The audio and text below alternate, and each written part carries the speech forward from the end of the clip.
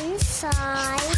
All right, welcome back to another episode of Strategy Inside Everything. I have today a very special guest who is introducing his second book. I'm dumb. I thought this was your first book, Aaron, but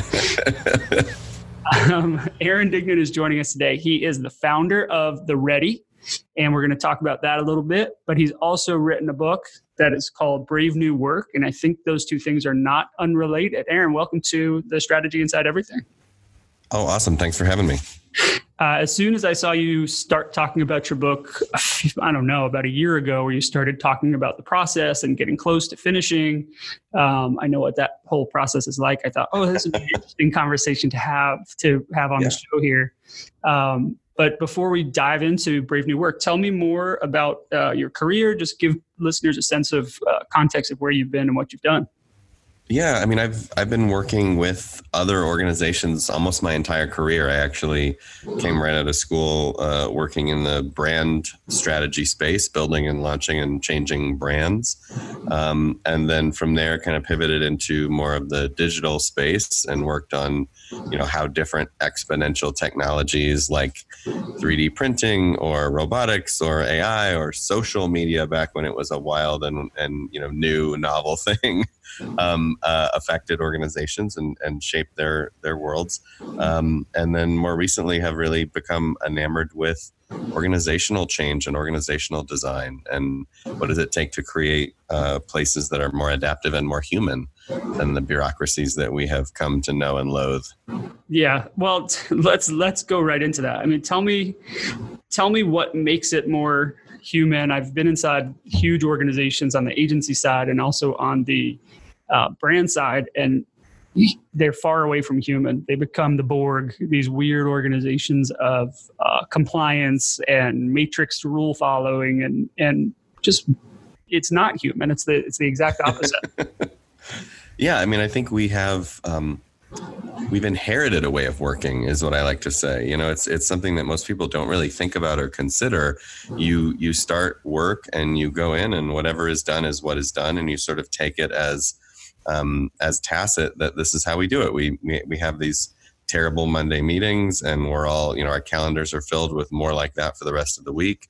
We have too much email to go through. We have very little autonomy. We're often waiting for instruction or approval or review. We're always using tools that are outdated or outmoded in some way, or we're under leveraging the tools around us. So there's just a lot of trapped capacity in the system. And I think that's just because, a way of working that was born on a factory floor has mostly persisted and in many ways has metastasized into something that was, designed to try to create more efficiency. But in the process has sort of become very anti-risk and very anti-human, as we say. Like it's sort of it flies right in the face of what it means to be whole and to feel like you're engaged at work. And so we think a lot more about compliance and control and avoiding possible scenarios that might go wrong than we do about creating environments where human beings really flourish and where we can do the best work of our lives. Yeah, it's funny because the free flow of creative companies has been overtaken, and they've adopted the efficiency rigor of corporate world, which is a shame because they've tried to go and pull in these things so they could be more comparable to their clients, but it's sucked the life out of those agencies and organizations, it seems like. Yeah. There's a quote in the book about when you fight monsters and gaze into the abyss, be careful you don't become a monster. Right, exactly. Which I think is, very much the case. Like when you work with large bureaucracies as an agency or as a partner, there's an effect. It has an effect on you, and it starts to maybe shape the way you see the world and the way you write policy and the way you think about structure and all that kind of stuff. So I think there is a little bit of a transference that goes on that is, pernicious. And then the other thing is that the creative space and the agency space has become subject to a lot of the bigger macroeconomic forces that I think are dangerous, right? Consolidation, creating, just a few fortresses that hold everybody inside a single system that is a publicly traded entity that has short-term quarterly goals to hit. suddenly you get into a world where the incentives are actually encouraging this behavior, even if in the long run it's probably not a good thing for anybody involved. Yeah, and we try to, in the agency world, we try to look similar to our clients, and it just keeps pulling us closer and closer to not being necessary. In addition to it's like, well, we look so much like you that we're we are you. Yeah, we've stamped out everything that made us valuable. Yeah, and you see that too with people moving from, client side to agency side and back. One of the things I often talk about with clients, there's this concept in the book of an operating system, which is basically all the assumptions and principles and practices and norms and patterns of behavior that kind of make up the foundation of the way we work. We assume that we need an annual budget, and we assume that a conference room needs a table and chairs, and we assume that, people need to be reviewed, and so on and so forth. And what's weird about this OS is that everybody has one that's been imprinted on them from their work experience. So when you go in and out of a client-side environment and agency environment back and forth, you're actually bringing the OS with you. Right. You're actually kind of mixing up the batter, and I think that is that's one of the reasons for what you're describing. What types of or is there a specific type of company that you work with, or does it cross all kinds of different boundaries? No, it's super, super diverse. So, in the same week, we might be working with a 100-person nonprofit water charity and the country's largest energy utility and one of the country's largest banks. Oh, wow. So it's extremely diverse and I think actually that's part of the incrimination here. We have these tension cards that we use with clients. It's a little thinking tool, kind of like the IDEO cards, if anybody who's listening has seen those. And each one presents a very common bureaucratic tension, something that can drive us crazy or frustrate us or slow us down. And what's fascinating to me is I put those cards in front of people in all three of those contexts, and everybody is like, yeah, all those, right? Like that's all present. Because, it's true for all of them. Yeah, because the way of work, and I've done this as far away as Manila. It's, what's amazing to me is that this way of working, this kind of, matrixed, siloed, bureaucratic, short-term obsessed kind of, hollowed out thing has become the norm as far away as I've ever traveled. Right. And so it repeats itself across no matter what type of company you're working with. Yeah, totally. It's incredibly repetitive. And that is, in some ways, it's a bad thing because it talks to the state of the world. But in other ways, it's a really good thing because it means we can all help each other. Organizations that figure something out, there's a high rate of transferability. There's a high rate of spread and possibility. So in many ways, it's great because we've become this community of practice, and we can recognize that those industry lines don't actually matter all that much. There are little things that are bespoke and contextual about the structure and the workflow and the value creation process in each industry. But the vast majority of what we're doing is very similar, and we can change it to be similar in a more, kind of modern way. What, as you're meeting with all different types of companies, is there a single trait that you notice in a company that is more apt to take on the work after the workshop or after the work you do and make it true, or is it across the board when it works and when it doesn't? Yeah, no, I think there are a couple traits. The first one obviously is that when people in power are frustrated or tired of the old way, then that's a sure sign that there's a possibility there, which is obvious, but it actually matters quite a bit. If they're not ready to flip the table over, then there's an uphill battle ahead, because there's a lot of mental model shifting and, what's important to them and what's, how do they sort of think about their own control and their own identity. All that stuff can be a big gap. But the actual trait that I would say org-wide makes the difference is there are certain organizations we meet where when they get excited about something, they sweat it, they get into it, they get obsessive about it, they lean in on it, and they're going to make it their own. They're going to master it. And I can't quite figure out what makes that true. It's a very emergent property, but you'll meet teams where you're just like, oh, wow, these folks did the reading. Like they're into it. They're trying things. They kind of have an attitude of let's get into it and let's make it our own. So I think that kind of willingness to make the time and to bring kind of the passion and energy to it really does make the difference, because those teams in 6 months will go from 0 to 100, and another team might spend 2 years kind of debating and toiling and, going back that's and forth that's on the stuff, that's the problem, right? Yeah. We're so good at it. I mean, one of the things I always joke about is like the best defense against fixing bureaucracy is bureaucracy itself. Like, it is built to not be tipped over. And so there are a lot of things that will resist, but when a culture has that hunger at its heart, that sort of creative energy, then things go really fast, which actually is one of the reasons why we've had, more success than not when we work with creative companies and agencies and things like that. Oh yeah, that makes sense. They're more willing to try new things and willing to get back to a creative place. Yeah. They're like, let's do it. As soon as they buy in philosophically, then everybody's game to kind of, get out the pen and paper. And I think that's a big missing piece. I mean, even the idea of like, let's put some Post-it notes on the wall, or let's draw something, or let's think out loud. That's such a nascent and kind of in many ways dying trait when you go into the bigger bureaucracies that are not working in creative industries.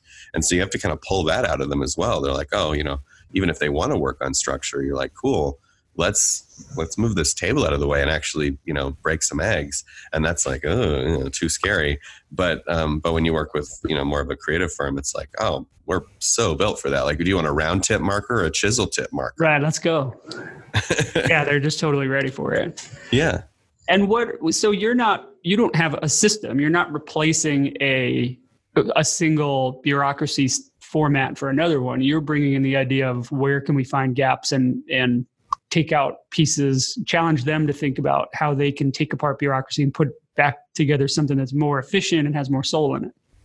Yeah, our thesis is that we need to be aligned on the principles, but the practices can emerge. So thinking about things like autonomy and transparency and trust, sort of acknowledging complexity and our need to deal with uncertainty. Like, if we can align on that stuff, then the culture can kind of run it from there and figure out, well, what's their version of what makes that work in their world? And that's fine. So it's sort of a principled take on the change. And our goal, of course, is not to get to some end state of like, oh, now you've installed, Agile framework XYZ .7, you're done. The goal is continuous participatory change. So how does every team in the organization, whether that be an internal team or a project team or a client team, how do they take ownership of their way of working, pay attention to it, and always be living in this process of what's the most present tension for us? What can we try that's an alternative? How will we know if it works? And just continuing to kind of loop. So we're working in the business and on the business. Oh, that's interesting. And do you get kind of feedback reports from them that they maintain this and there's people that continue to do it? Do you have to keep having regular sessions as companies are living things? There's new people coming in, there's people leaving, people that move to another place. It is a moving target. I think it's a lot like diet and exercise, right? Like, you can get really fit and then you can lose it, and other people really turn it into a lifestyle. And the X factor there has to do with kind of how it's held and protected and how sacred it is. So I think, we've had clients that we talk to years later and they're like, oh, we're still doing this stuff and it's still helping. We've had clients that leave and go somewhere else and bring it with them and tell us about their successes with that. And we've had clients that 3 months later have like totally slipped and they're not going to the gym anymore. It's just reverted back to what they know. Yeah. So that is, all things are possible. But I do think that, the vast majority of teams, once they've tasted a way of working that really honors their humanity and honors their creativity and is focused on kind of creating a very resilient system, it's awful hard to go back. So even when they backslide, the people themselves are kind of like, I might need to look for the next thing because I just don't know if I can work in a place like this anymore. Right. Then it's just a changed state point of view.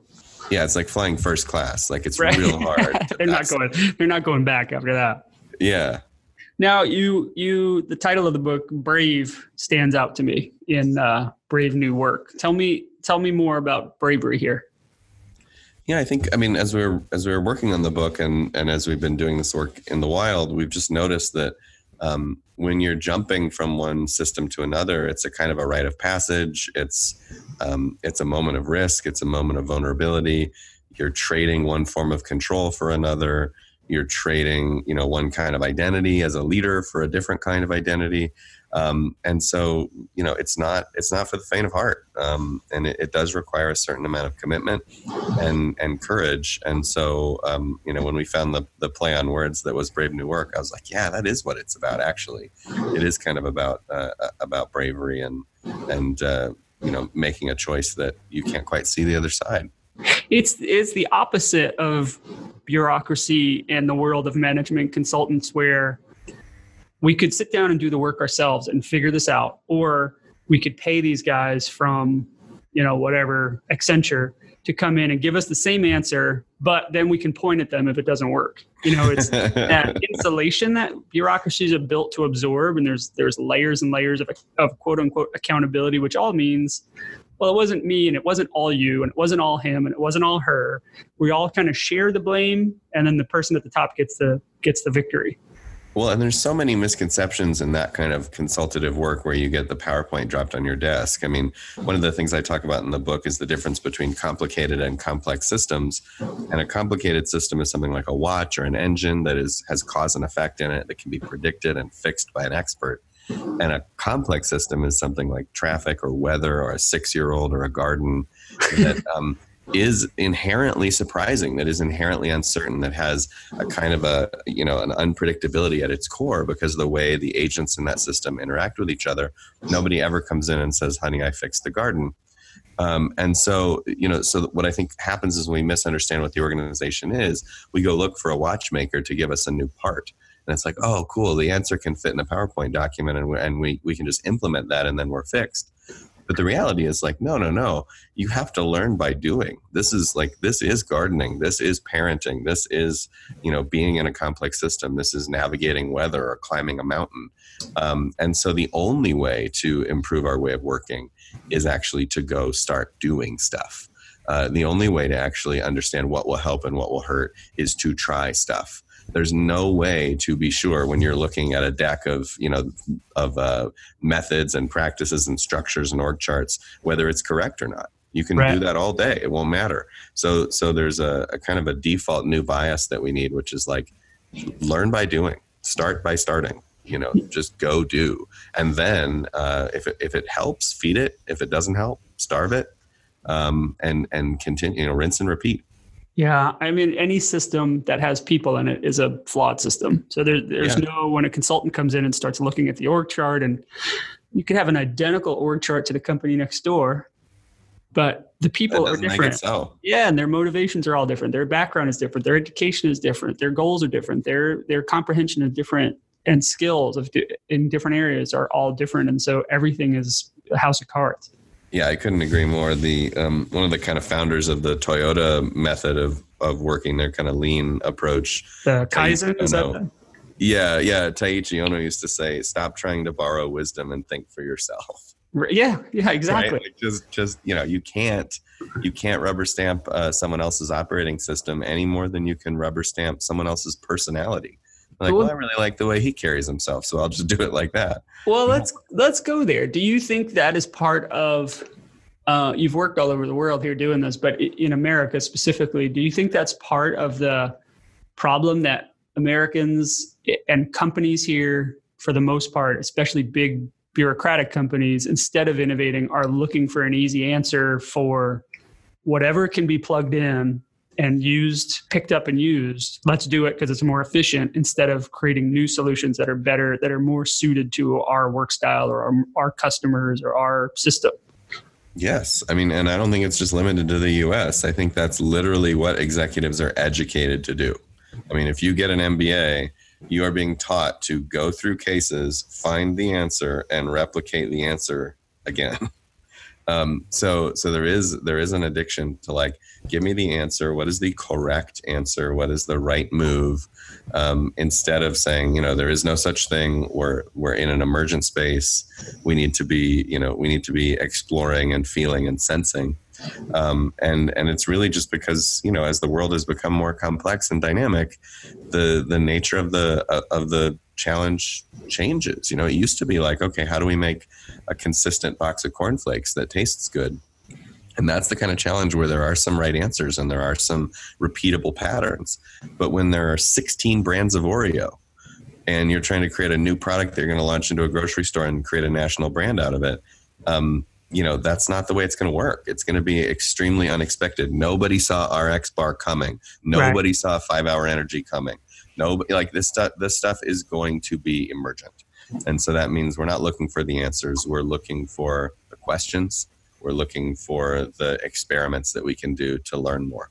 And how do you handle that case study culture? Because I've come across my share of MBAs, and you're exactly right. They want, well, show me the data and then show me a case study, and then we'll put those two things together and we'll prove that the problem we're solving is right for this solution, and then we'll put it in a PowerPoint deck and move forward. And that's lovely. I mean, that's great, but that's not the world.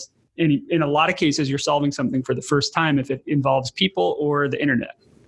Yeah, exactly. I think we just try to start building new mental models early on by certain kinds of play, activities, you know, giving people problems to solve in different contexts with different constraints to let them experience different ways of working. One of the metaphors I use in the book is the difference between a lighted intersection and a roundabout. So, you know, these are two different operating systems for the same problem space. The problem, of course, is two roads crossing, and we need to make sure people don't hit each other and that they can get through. The lighted intersection takes the approach of control and compliance, which is you're not to be trusted. We will tell you when to stop and when to go. And you're also not really on the hook. Like you can kind of check your phone while the light is red and not be present in the space. Right. Disengage. Yeah, exactly. And so that has a whole apparatus around it of electricity and algorithms and control centers. And, you know, there's a whole lot going on there. The roundabout, of course, takes the opposite tack, which is more trust and autonomy based. There's a couple simple rules or enabling constraints. Go with the flow of traffic, give the right of way to the people in the circle. And yet, you know, when we actually look at just the predominance of them, there's 1,000 times more lighted intersections, right, than the roundabout. Meanwhile, the roundabout is safer, higher throughput, cheaper to build and maintain, and works better when the power goes out. Right. So we talk about this stuff with leaders and say, like, well, what is the nature of the system that you're working on? You know, and what is the approach that you're going to take to get what you want? And if you take a lighted intersection approach of control and compliance, you're going to get a certain set of outcomes, but you're going to limit potential, and you're going to limit people's engagement in the problem. And if you take more of a roundabout approach, you're going to have, you know, you're going to have to think and try and figure out what those right constraints are. But once you do that, there's a lot of judgment and freedom and creativity in the system, and the potential's higher, but it asks more of us. And there's a whole spectrum of choices in between. And so a lot of what we get into with them is, you know, based on what we're focused on here, is a case study approach really what we need? Like, what is the nature of the problem? What is the nature of the you know, solution that we're going to create here? And if they can recognize that they're dealing with complexity, that they're dealing with dynamism, then we can say, okay, great. Well, what's the best way to deal with that? I often make this analogy of you're in a room with gold bullion in the center of the room, and you need to get it to the car. What do? Well, you make a line of lemmings and you hand the bars down the line and they get in the car. It's great. Like, that was business in the 1920s. But if you turn the lights off and start moving the gold at random in the room, now what approach would you take? Right. And people immediately solving say, a different problem. Yeah, I would make lots of, you know, quick, short movements. I would communicate a lot. We'd be calling out to each other in the room, communicating. As soon as we had some information, we'd be sharing it. We'd be, you know, trying to capitalize on it when we felt the brush of the gold against our leg. Like, you become very sense and respond oriented. And so, you know, my point here is, like, that's the world of value creation today. We don't know where the value is. We don't know what might happen. So we need that iteration, and we need that communication and that openness. And it doesn't really do you a ton of good to have a leader in a dark room. Right. That's right. What are they going to do? You know, they only have one piece of the information, right? They're holding the elephant's tail. So I think that, you know, it's a really good example of what we're up against. I wonder if there has ever been, and if there isn't, you and I should do this together, a psychological study of people's reactions and receptions to traffic lights versus roundabouts, and what we can learn about their personality types based on that. We should white paper that thing. Oh, for sure. Yeah. No, you get really interesting reactions and you get interesting pushback. And I've had arguments with people that work in that industry about what is true and what isn't true about the data. But the fundamental reality is that, there's no one right answer. There's no one solution that's going to be perfect for every context. But most people can agree with me that 1,000 times more traffic lights when they underperform the way they do is probably not the right ratio.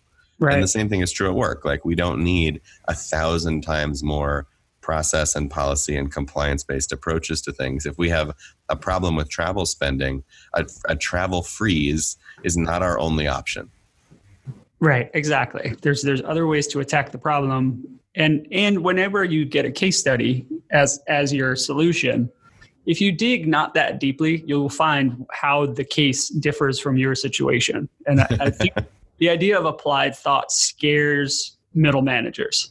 Yeah, of course it does, because again, they've been trained and incentivized to reduce risk at all costs and to comply and to ensure compliance. And so, they're playing the game that they've been presented to. One of the things I have a lot of fun arguing about with people is, what is our true nature? And a lot of people like to characterize their colleagues, the middle managers, the colleagues that are, stuck in the mud in some way in their eyes, as being of a different nature than them, right? Like, they don't get it, they don't see it, et cetera. And my experience is like, no. It's not the fish, it's the aquarium. Right. Put someone in that environment for 20 years, they will look like that. They will appear to behave as if. Right. But that's not who they are. And in fact, I find that a lot of these people that folks most warn me about at the beginning of projects, 6 months later, are the biggest advocates. They're the people that people come up to me like, what did you do with Phil? What happened to him? And it's like, these are just people with conviction that had to, flip the model, and they had to see the environment and the context changed.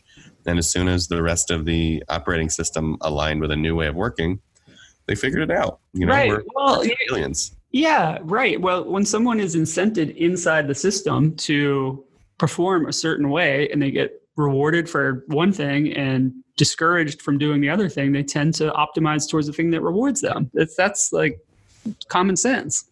Exactly. And I think sometimes we mistake behavior for satisfaction. Like, one of the things that's true is people that work in those systems feel a deep sense of something's wrong, of being unfulfilled. I regularly counsel executives who are stepping back from a 20 or a 30-year career and being like, what did I just do? Like, what was that? And, am I proud of that? There's a story I'm telling myself, but what do I really feel about the nature of the work that we did and the way that we did it? And the reality is, like, nobody's going to feel amazing about that. They're going to feel amazing about working in ways that really honor humanity and creativity and expression and participation and, really bring everybody along in solving, interesting problems that actually, help us and move things forward for our communities. Do most of your clients understand, you use the word dynamism, do they understand how dynamism and the dynamic nature of the world is washing over their business? And is that something they get intuitively, or is that something you have to work to make them accept that it's because everything around them is changing, they need to be thinking about a new format to receive information and output work? I think there's a very high level of acceptance and awareness of change and of dynamism. I think the hang up is what to do about it. And sometimes, when the only tool you have is a hammer, then, no matter what's going on, you kind of reach for it. And so there is a little bit of like, we need to tighten up these processes and get even more compliance and really lean into what we know works, because the world is moving so fast and it's scaring us, as opposed to we need to really adopt a new approach. And it's not that most clients don't get that, but that if there is a hang up, that's the hang up. It's this sort of emotional, instinctual response to kind of go back to what has served us in the past and double dip. Right. And when we are aware of that, then we can step away from it. And a lot of people do. I mean, very, very frequently we have clients come in the door that are like already accepting all of this as a given. And all they're saying is, it's just the change part that's hard. So just how do we do that? Now what do we do now that I've taken the red pill, right? Yeah, exactly. What, I want to let you go. I know we have a stop coming, but what was your favorite or most revealing part of working on the new book? As you were writing it, what memory do you have that jumped out to you during the writing process? I mean, I think what was interesting about the book is just going back and kind of tracing the thread of where a lot of these ideas of new ways of working have come from, and recognizing that almost none of them are new. I mean, I went back to texts that were 10, 20, 30, 40 years old, cases that started in the 70s. The reality is that the way to work that really serves us well has been around at the fringes for a very long time in different manifestations. At W.L. Gore for decades, at Morningstar for decades, at Handelsbanken for decades, and has been written about by, I don't know, I probably acquired 200 or 300 books in the research for this one that were sort of chipping away at this. So it's not that it hasn't been said. It's just that it hasn't been heard and it hasn't been given a platform. We don't tell stories of these companies on the cover of our magazines. We tell stories of, near monopolistic digital technology startups. I don't know what companies you're talking about. So that's those are the stories we tell and glorify. And those are the stories that reinforce the narrative in culture about, the purpose of business is profit, right? The goal is just to dominate, become a billionaire, essentially, and crush everyone else. Which is, that's one thing we can do. But I think one of the points I make towards the end of the book is the problem is not, just like the basic tenets of capitalism, of competition, of going out into a marketplace that's open and free and seeing what works. The problem is what we value and what winning is to us. If winning to us is monopoly, then we're going to find ourselves very dissatisfied. If winning to us is something more, then it can be quite transcendent. And so, there's this quote I use in the end of the book. If instead of competing for who's the best in the world, we were competing for who's the best for the world, what would that look like? And I think that, how exciting would that be?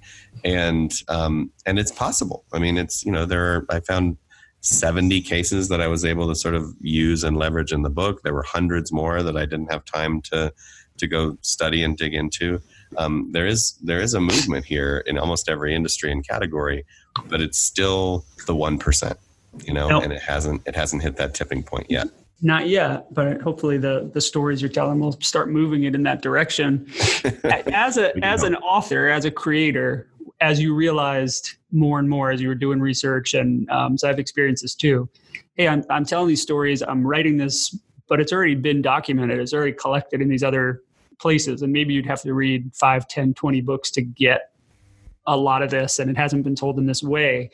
Were you encouraged or discouraged as you were writing to realize okay, I'm retelling these stories, because that can be one of two things. It can be, when you're having a tough day and the words aren't flowing, it's like you discourage yourself and that dark voice comes and says, what are you doing? This book's already been written. Or it's nobody's ever told it in my voice, and because nobody knows about these books, they need to be pointed to them, and I'm going to be the vehicle that does that.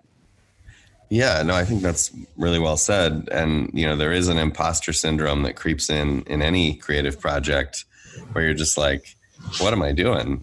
But the reality is I just kept coming back to the basic, simple premise that while I had read and enjoyed so many of these stories, almost every person that I meet has not. Right, exactly.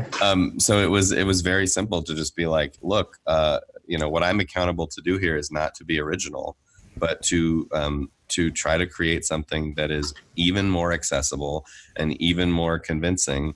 And if I have to borrow some of the stories and cases and anecdotes and quotes that I have found most compelling, and that makes my ego feel a little weird, so be it. I mean, that's the job. So I really took the tack of make it the most digestible, most accessible, most simple, condensed kind of distillation of what has affected me, and put it out there and see what happens. And, of course, nobody so far has been like, you're a plagiarist, Right. Like instead they're like, oh, thank you. That's not what I was implying, by the way. No, but I know, but I feel what you're saying. And what's funny is like even people who do connect with the story, like, oh, that was such an interesting little paragraph. And I'm like, yeah, guess what? There's a whole book about that. Right. Go read the book. So to me, it's become more of a wayfinding tool. Like the signs that the book posts up are to the others, to those stories, to the original storytellers, the original creators. 100%.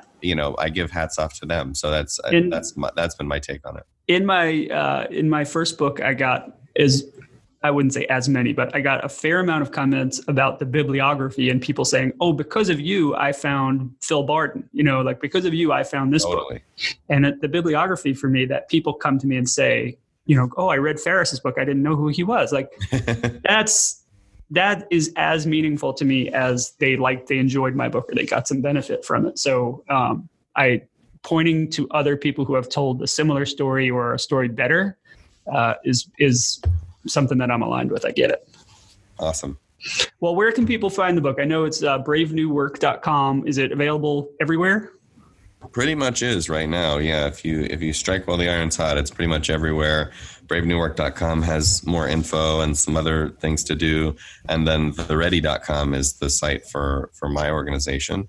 And there's some more, other fun things there as well. Absolutely. And where can people find you if they want to hear more of your thinking?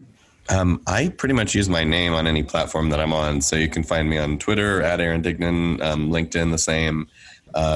Occasionally I click over to Facebook, but not all that often. But those are good places to find me.